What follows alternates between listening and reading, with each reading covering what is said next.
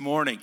I had a grandma who lived in San Antonio, and we would go and visit her often, and she was just great because she let us do what we wanted to inside the house. It wasn't one of those houses where you couldn't, it wasn't one of those.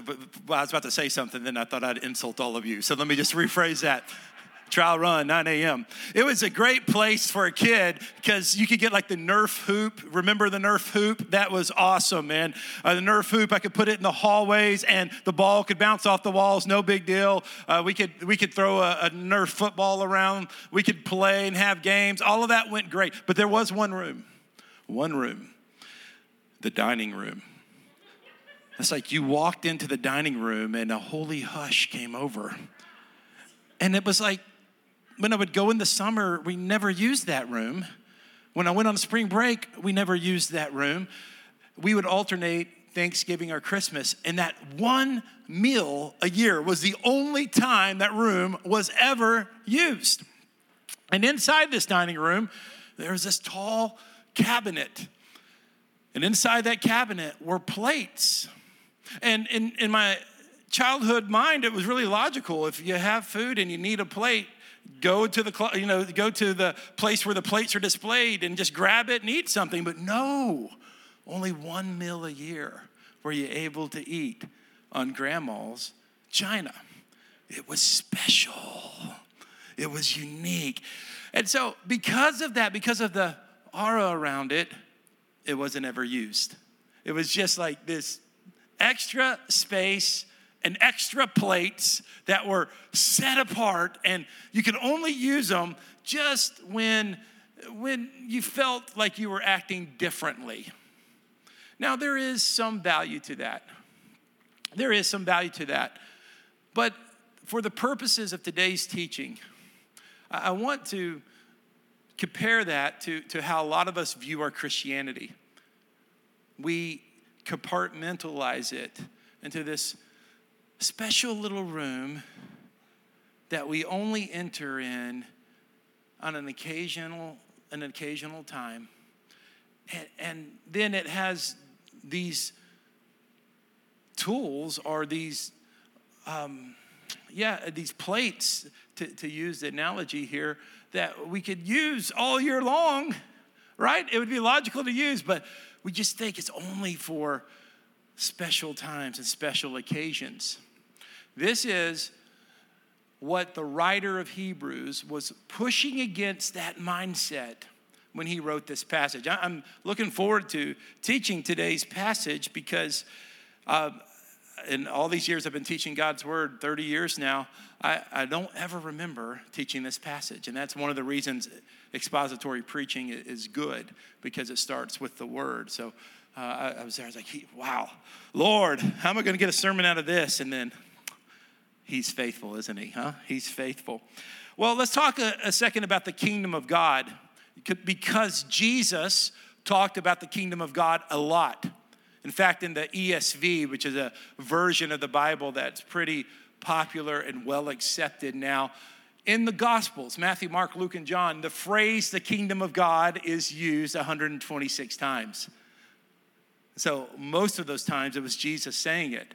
So it's an important phrase, but it's lost a little impact with us. That's why I've often equated the term kingdom of God with the culture of God, because we don't live under a kingdom necessarily now, but as those who live out individual liberty in the United States of America, we're all about culture. What's our culture? So the kingdom of God, the culture of God, but we're going to stick with the biblical term, the kingdom of God, and it's a very important term, and there's been all kinds of books written about it, and I've been fortunate enough to read several of those books and talk about the kingdom of God and preach about the kingdom of God, and I love the concept. You'll hear me teach this about once a year, about the already not yet kingdom of God. That's such an important concept for us as a church. But what is the kingdom of God? We're about to talk about the kingdom of God, so I want you to know what it is.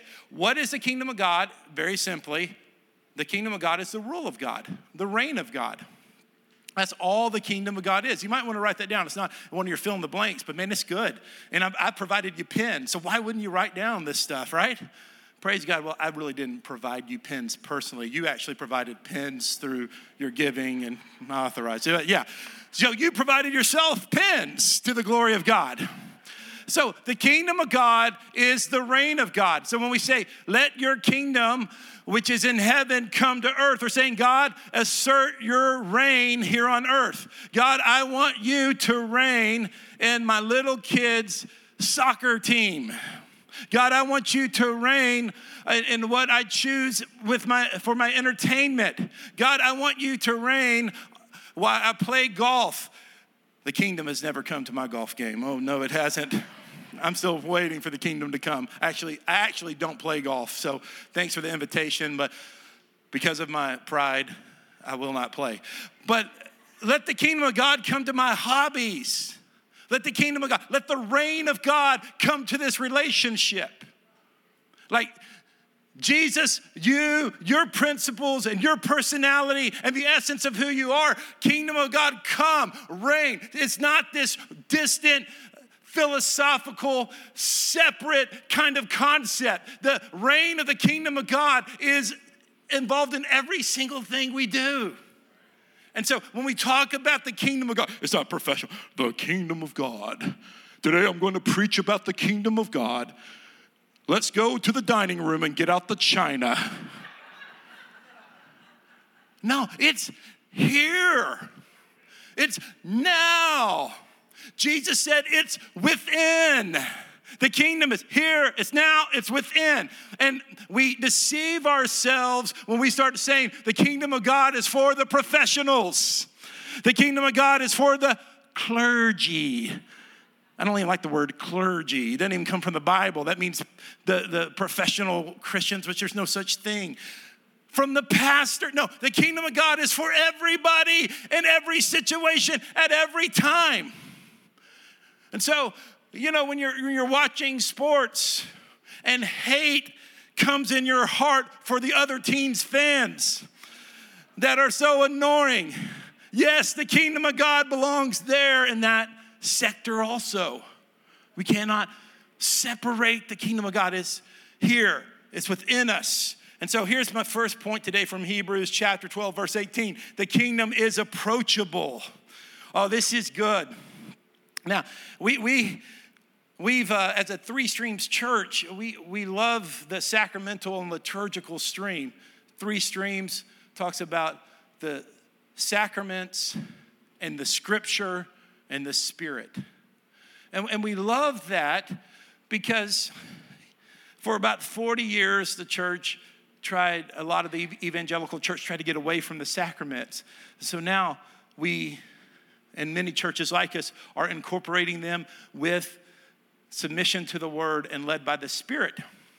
And so I say all of that so that you will understand where we're framing this as a church. But when the sacraments and when liturgical practices communicate that God is unapproachable, then it has become prideful, dead religion. The table of the Lord is open for all people at all times. It's not for the elite. It's not for the special. It's not for those who have self-qualified or who are perfect in their own self-righteousness. The table of the Lord is open to all. I'm so glad, because if it wasn't open to all, it wouldn't be open to me. So we don't approach God. We don't approach God through our intellect only. We don't approach God through our academic qualifications. We don't approach God through our national identity, our ethnic identity. We don't approach God through our family inheritance. We approach God from our hearts. And that's why, as believers, we've got to just keep calling you back to the kingdom, because it's so easy to go through the motions and fool everyone but God.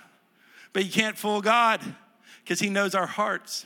So now we go back to this kingdom. The stuff that we do, Guys, us becoming a spiritual family, us connecting with the historic church, us giving opportunities for people to connect with God. It is a kingdom that's approachable. It's like open doors, open walls. I mean, we just say, anyone who wants Jesus, come on with us.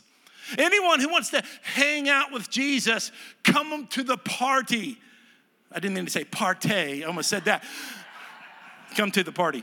And so, anyone who wants Jesus, come on. And this is the approachable kingdom. When the kingdom was entered in through the first covenant, through Moses, that was not the case. God was establishing his transcendence. He was establishing his power and his might. He was just making himself very obvious. He said, I'm not like these man-made gods. I'm not like these manufactured gods. And so in Deuteronomy, when the law was given, it was dramatic. It was Moses on the mountain. It was smoke. It was fire. It was a loud voice from heaven saying, do what Moses says. Audio engineered for the movies. This was dramatic, and it caused not just fear in the people's hearts, it caused fear to come into Moses' heart.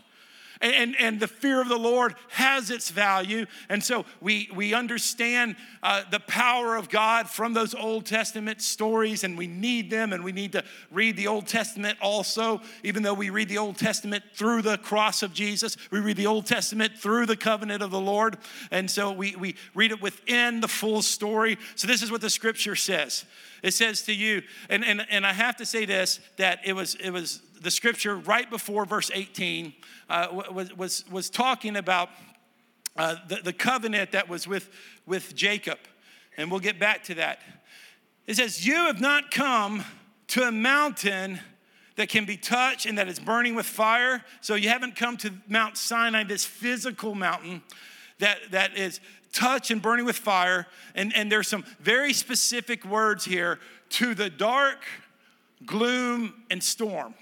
Now these words, the word dark and gloom can be translated a lot of different ways, but in the original language, it was communicating a place of a cloud, of a gloom.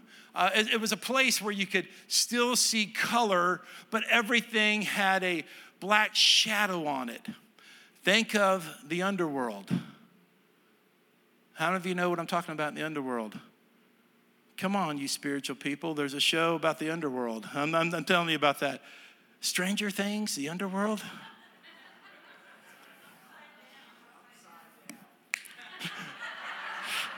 I should have run that by Beth. I knew I should have done that by Beth. Okay, let me start over. A place where you could see color, but it's still cloudy and gloomy. Think, people, about the underworld. I did it again. I need cue cards. Think, people, about the upside down world. You know what I'm talking about, don't you? You paid up your Netflix subscription, don't you? All right? So we'll just edit that right there. Bruce, we'll just edit that right out of the video when we post it, okay? Then no one would have a reason to watch the video if we edited out of that. So this idea of the upside down world is scary, it's dark, it's mystical, we're not quite sure what it is, but we know it's more powerful than us. This is what these original words were communicating. And then there's the word storm, or a lot of your translations will say tempest. It's really a violent, quick wind that's destructive, like a tornado here in Middle Tennessee. Like it comes and it carries stuff away. And he's saying this, you've not come to a mountain that can be touched, that physical mountain that is burning with fire, that's darkness and gloom, and that is like a storm, and you're just scared to get near it. To a trumpet blast, or are to such a voice speaking words that those who heard it begged that no further words would be spoken to them. This is how the first covenant was received. It's like, God, you're so overwhelming and you're so powerful. We have to obey you. This is the context to how God formed his people the first time before Jesus and his covenant. And because they could not bear what was commanded. And the command was, even if an animal touches a mountain, it must be stoned to death. And the sight was so terrifying that Moses said, I'm trembling with fear. Even the one who saw God face to face, even the one who had access to God like none other said, oh, I'm scared too. And so we find out this wonderful information, or it's not really wonderful, it's disruptive. But verse 18, don't forget the beginning, it says, you've not come to that kind of mountain. That was the old kind of mountain. That was the first covenant. That was the way we discovered the greatness of who God is. But things have changed. Things are different now. There's a different kind of mountain that we go to. It's not a physical mountain. We don't have to go to Mount Sinai. We don't even have to go to a certain place, unlike other religions. We don't have to go to Jerusalem. It's a cool thing to go, but I've never been. I don't know if I'll ever be. And I have access to the presence of God right here in Middle Tennessee just as much as I do in Jerusalem. Because the mountain's not physical, the mountain is spiritual. It's a place, it's a high place with the Lord that he's created with us. And so it is that this fear, the Lord's saying, no, this is approachable. Go to the kingdom. Come on, bring everyone in. Your sin is not more powerful than God's grace. Mercy triumphs over judgment. And there's a different place we're going to now. That leads us to our second point. Oh, this is going to be good. The kingdom is enjoyable. It's enjoyable. It's practical. It's breakfast on Tuesday morning, Eggo waffles with syrup on the china. We're not waiting to Thanksgiving. We're taking the tools out. God says, open it up now. Get that which you've called fragile and unusual. And you said, that's not me. I'm not cultured enough. And God says, no, you just use it. The kingdom is yours. The kingdom is open. The kingdom is accessible. The kingdom is open to you. Just go right in and enjoy what I have for you. Verse 22, this is what it says. Instead of that scary mountain in the upside down world, Thank you. You've come to Mount Zion, to the city of the living God, the heavenly Jerusalem, to myriads of angels. Now, here's what's interesting. The angels used to bring the judgment of God. When Gabriel came to Mary, he brought the hope of the world to her. He now transferred the message from angels to Jesus, the one Son of God. So now, the myriad of angels, a festive gathering. Doesn't that sound good? A festive gathering, or in the more modern translations, a party. To the assembly of the firstborn whose names have been written in heaven, to a judge who is God of all, to the spirits of righteous people made perfect. This idea that this gathering has happened. And for those who read this, they may have referred to the first Olympics. And so maybe our minds could go there too, where like people from different tribes and nations and city-states gather for competition. And it's not a physical war where people are going to lose their lives. It's a fun competition, and there's feasting around it, and there's understanding around it, and there's a sense of global community, a worldwide community. And when it's operating at its best, this is the kind of feast and festival that God has called his people to. The problem is, some of us, because we think the kingdom is unapproachable, the kingdom has become unenjoyable. We don't enjoy it. And the Lord's saying that with me, you're joining angels and saints, those who are alive now and those who have gone before us and those who will come after we're gone. We're part of one kingdom. We're one of one party. We're one part of one festival. And I referred to this idea of Jacob and Esau earlier. And Esau gave up his birthright for temporary pleasure. And he did that, and he despised his birthright. And God's saying here through the scripture, my people don't despise my birthright. They don't give up what I have given them. They don't take for granted who I am. They are among the firstborn, not those who give up their rights as firstborn, but those who say, I will embrace what God has given me.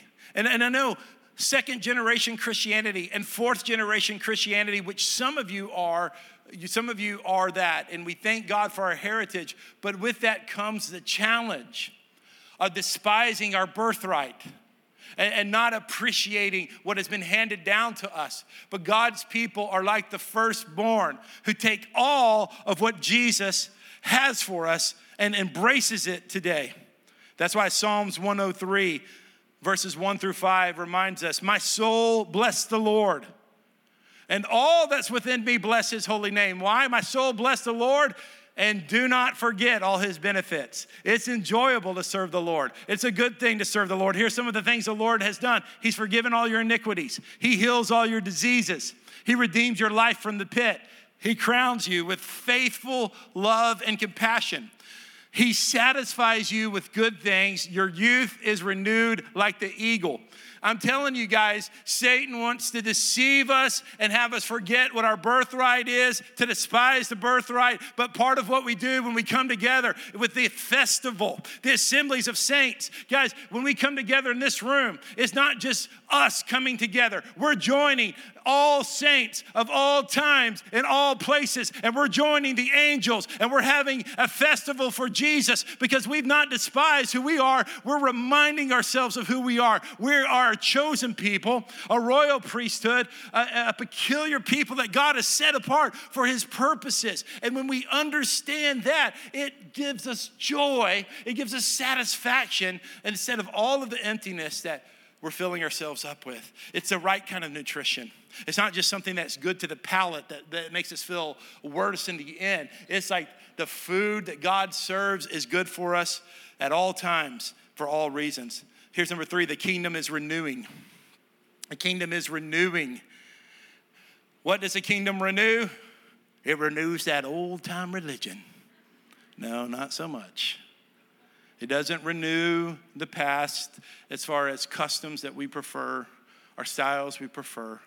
The Lord may use those to bring inspiration for today. The renewal of the kingdom means it renews people. There's a renewal of people. That's what the kingdom is about. It's all about people. It's all about changed lives. It's all about God touching people. It's not about maintaining buildings.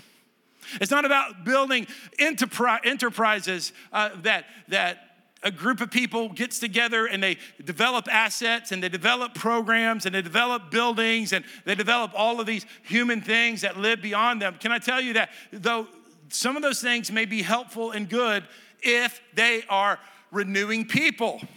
It's all about people. I look forward to the day, it's not that far off. We're going to be debt-free in, less than 10 years, this church is, on the pace we're going on, with God's help. But I don't want to have a debt-free church without people whose souls haven't been debt-free. What's the point? That's one of the points. Churches all over America, boards are like looking at the numbers. We're going to pay off the building. We're going to have lots of money in savings. And then we don't really care that no one's got saved. They don't say that. But, I'm so glad that our leadership board actually puts people first. They do. We invested lots of money this year to have a junior high camp and a high school camp. Why? It was a terrible business decision.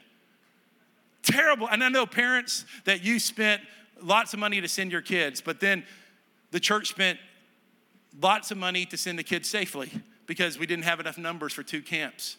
So all of y'all were in this terrible business decision, best spiritual decision we've made because people are more important than the bottom line. And so this is what I'm talking about in the kingdom.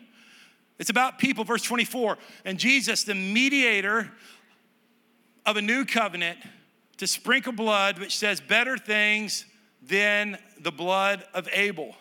So Abel committed sin and shed his blood that was part of the destruction. And Jesus shed his blood that brought renewal and a new covenant, a new way to relate to God. And this is how this fleshed out. Our gospel reading today is from Luke chapter 13. It says, as he was teaching in one of the synagogues on the Sabbath. Now, remember, the Sabbath is important. In fact, on the mountain, Moses came down and said, here's 10 really important things to do, 10 commandments. Remember the Sabbath and keep it holy. So this is really important. And so in order to follow the command that came off the physical mountain, the upside down world. I did it again, good. There were rules that the Pharisees put about following the rules. So there were hundreds of rules about keeping the Sabbath. But there was a woman there, verse 11, who had been disabled by a spirit for over 18 years. She was bent over and could not straighten up at all. And when Jesus saw her, he called out to her, woman, you are free of your disability. Then he laid his hands on her, and instantly she would restore and began to glorify God. How many can say amen to that story? Okay, that's amen. All you people who love people, I mean, how could you not be excited about that? But all of you who love rules and love tradition and love order, that's kind of me. We have to be careful not to be like the next group of people. Starting in verse 14. But the leader of the synagogue, that would be the senior pastor, by the way. Okay. Indignant because Jesus had healed on the Sabbath. Isn't that crazy? I mean, this lady had been, she had been bound up by sickness for 18 years. And Jesus healed it. This is what, when it's about people, that should be preeminent. The thing that matters to the hearts of God, the renewal of the kingdom's about human beings. It's not about traditions. And yet, he's indignant because Jesus had healed on the Sabbath. He didn't like the timing. I mean, if Jesus had waited till 12:01 a.m. on Monday, well, praise God for the healing. We should have made that lady stick it out 8 more hours so our tradition will continue. And so, responding by telling the crowd, there are 6 days when work should be done. Therefore, come on those days and be healed, and not on the Sabbath day. But the Lord answered him and said, hypocrites, don't each of you untie his ox or donkey from the feeding trough on the Sabbath and lead it to water? Satan has bound this woman, a daughter of Abraham, for 18 years. Shouldn't she be untied from this bondage on the Sabbath day? The kingdom is renewing, and it's renewing people. When he said these things, all his adversaries were humiliated, but the whole crowd was rejoicing over all the glorious things he was doing. This reminded me of a story. About 20 years ago, my mentor, John McKenzie, he'll be here in November to preach, he and I were experimenting on fasting. We were learning how to fast together. And we were going to the graphic designer because in those days, it was harder to communicate about colors and things like that. So we went over to Judy's house and got out the color, the PMS colors, to pick the right colors for whatever project we were working at. And Judy had a husband who didn't know the Lord, or he wasn't living for the Lord. And Doyle loved Pastor John. And he was getting to know me, getting to love me. I had not known him near as long as John. And so we got there about 10 o'clock in the morning. And we were like on day 3 of our fast. And we were feeling spiritual. Praying for the lost. Praying for God to move. Because we're fasting and we're learning how to do this. And we had a goal to extend that fast a few more days. And it became around lunchtime, and all of a sudden the door opens, and Doyle walks in with 2 huge bags of food from one of the restaurants. And he said, lunch, guys? So in that moment, we're like, we're on a fast. What should we do? What should we do? And here's an unbeliever wanting to have lunch with us. And John and I look at each other, and it was an awkward few seconds. And then Pastor John said, yeah, man, let's eat. And so Doyle was more important in that moment than our fast. I'm about to dog. You know, fasting has been part of my life for a long time. And I'm going to tell you this because I'm about to dog fasting. The way we're fasting now is so self-centered. It is. I mean, it just really is. And so we have to really, really watch that. Maybe that's a teaching for another day. Doyle was more important than our fast at that moment. You know what's great about Doyle? He'll be here at the 10:45 service because we've had a long-term relationship and he's living for Jesus today. Because the kingdom is more important. The people are more important in the kingdom than our rules or even our fast. Isn't that funny how you'd fast for the lost and then offend the lost at the same time? The kingdom is unique. Write it down, number 4. The kingdom is unique. Hebrews 12:25. See to it that you don't reject the one who speaks. And I want to tell you, this is a huge temptation for us in a post-Christian culture where the kingdom of God is not established in our culture and frankly not in a lot of our religious institutions today. Now, I'm not here to talk about, one of the things I'm going to try to really avoid in the future is talking about the national church and all that stuff. If you want to go have coffee with me, I love talking about that. I want to talk about you. And so, but here's what I want you to know, is that this is a time of great deception. It's a time of great falling away. It's a time of great worldliness. It's a time of great challenges to us. And the Word of God is telling you, see to it that you don't reject the one who speaks. There is a subtle rejection of Jesus and the gospel and the principles of Scripture. And it's probably happening in a way you don't suspect. And I'll just say that to you. For if they did not escape when they rejected him who warned them on earth, even less will if we turn away from him who warns us from heaven. This concept of if the representation of Jesus on earth, whether it was Jesus himself in the first century or now it's the church, and it's a physical interaction, relational time, 242 groups today. It's men's Bible studies, it's women's Bible studies, it's sermons, it's youth camps, it's Awana. Hey, if that's not good enough for you, then you're probably not going to believe it if a spirit came down and did something dramatic. This is what it's saying. If you can't see the greatness of Jesus and what's being revealed now and aren't submitting to the revelation of God, then there's not a better alternative. And there's not something that you're missing out on when everything has been revealed through Scripture and through the Holy Spirit. So don't cut off, marginalize, eliminate that which is unique and special and can never be duplicated.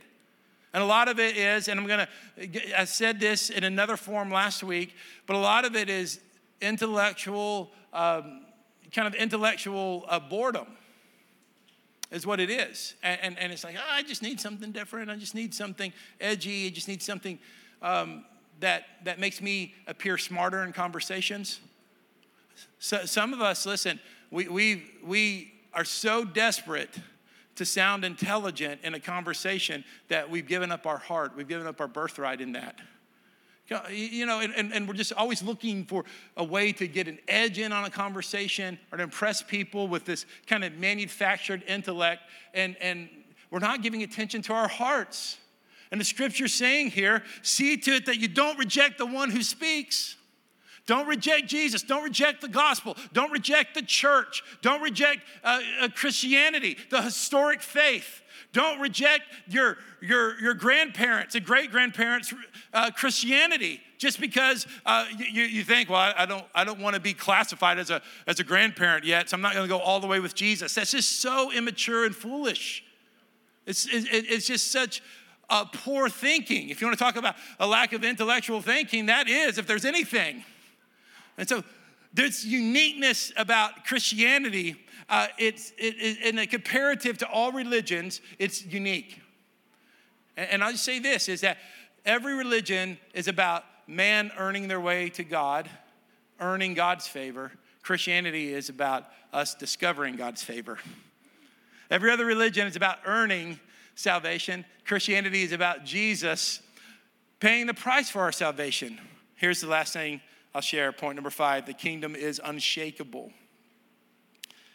His voice shook the earth at that time. This is verse 26. So remember, when he came that first time, his voice shook the earth. It was dramatic. Even Moses was scared when this happened. But now he has promised, yet once more, I will shake not only the earth, but also the heavens. This expression, yet once more, indicates the removal of what can be shaken. That is, the created things, so that what is not shaken might remain. Let's just, wow, this is so much here. This means that sin and evil, and then what is built on human pride, which is much of human religion in the form of Christianity. When men and women are building institutions for their own benefit and not for the benefit of Christ, those things will be shaken. And it's true. Guys, listen, a church only exists for about 40 years. And then they either change or die. And that's why churches all over America are dying. Because the kingdom of God is not about the buildings, and it's not about the brand, and it's not about the logo. The kingdom of God is about that which can't be touched, that which cannot be physically identified, because it's a spiritual reality. And the shaking of the Lord, then the shaking of the Lord comes. He came on Mount Sinai and he shook the earth and it changed everything. But he's coming again to not just shake the earth, but to shake the heavenlies, because that which is in the spiritual realm, which has had rule and reign through darkness, will bow to the name of Jesus. That which is in the spiritual realm, which has deceived the hearts of man, that has caused systems of evil, that has been generational evil in people, will be shaken by the word of the Lord. This is the unshakable kingdom. And so it says, yes, verse 12, the removal of what can be shaken, that is a created thing, so that what is not shaken may remain. Verse 28, therefore, since we are receiving a kingdom that cannot be shaken, let us be thankful. By it, we may serve God acceptably with reverence, and that points back to this, the sense of reverence that we do find in the way we worship, and all, for our God is a consuming fire. Man, the fire keeps showing up in all these sermons. I'm like trying to get away from the fire, but it's just right there in the scripture.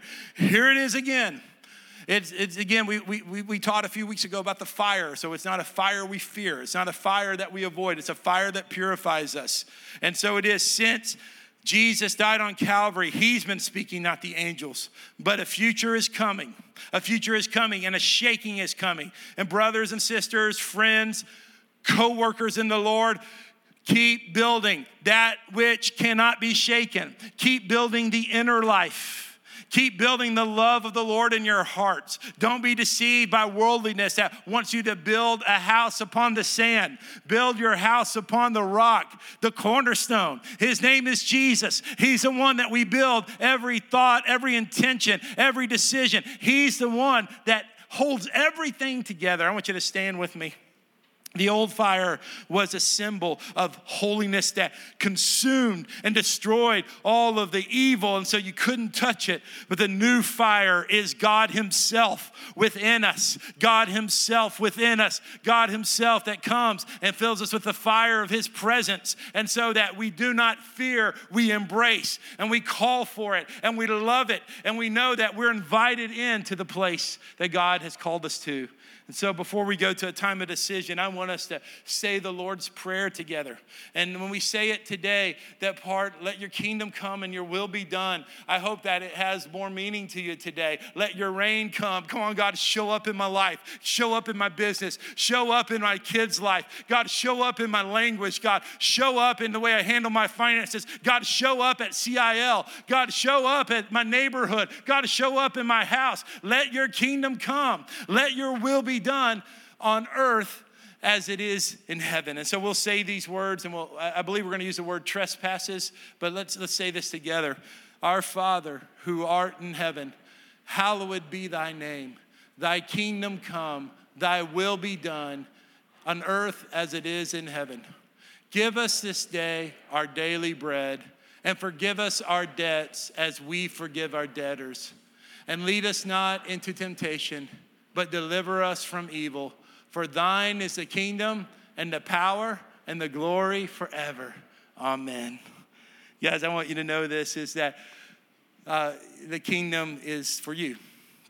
We all want to be part of something special. That's why we try to identify ourselves with cultural things, whether it's a musician we like, whether it's a sports team, whether it's a brand, whether it's a church brand. We're like, I feel special when I'm identified with this, whatever this is, bigger than myself. And I'm not saying those things are wrong in themselves and by themselves, but I'm just saying there's a higher place to identify. There's a greater place that you're invited to, and you're all in the kingdom. You don't have to worry about rejection. There's no rejection for you. There's no rejection for you in the kingdom. God's not going to push you away. God's not going to have you and say you're not welcome. He has prepared a place for you. The table of the Lord is prepared for you. So as we go into this closing time of worship, we're going to invite you to come to the kingdom. Pastor Greg is going to serve communion by intinction. Pastor Chip and Gayla will be here to pray with people. And why don't you guys go, if you don't mind, to this side, and Josh and Brooke can be here to pray with people for the left. And so if you need prayer about anything, healing, you just need encouragement in the Lord, we got pastors to your left, pastors to your right who are available for you. Again, communion is also available to your right, to your left. Communion is also available in the back. It's available by intinction here at the front if you want to take the bread and dip it in the cup. If you're here with us, I won't give you instructions on when to take communion. You can take communion when your heart is ready. You can take communion when you're ready and you're ready to enter in. And then in just a few minutes, about 5 minutes, I'll come and give our benediction for this day. Lord, we commit these elements to you, believing these symbolic elements. Your presence is here. Your presence is within those, so touch us by your presence for those who choose to take communion today. And Lord, I pray we all would enter in to your unshakable kingdom and put our hope in you and not on the things that are so fragile. We love you. We thank you for this. In Jesus' name we pray. Amen. The table of the Lord is open.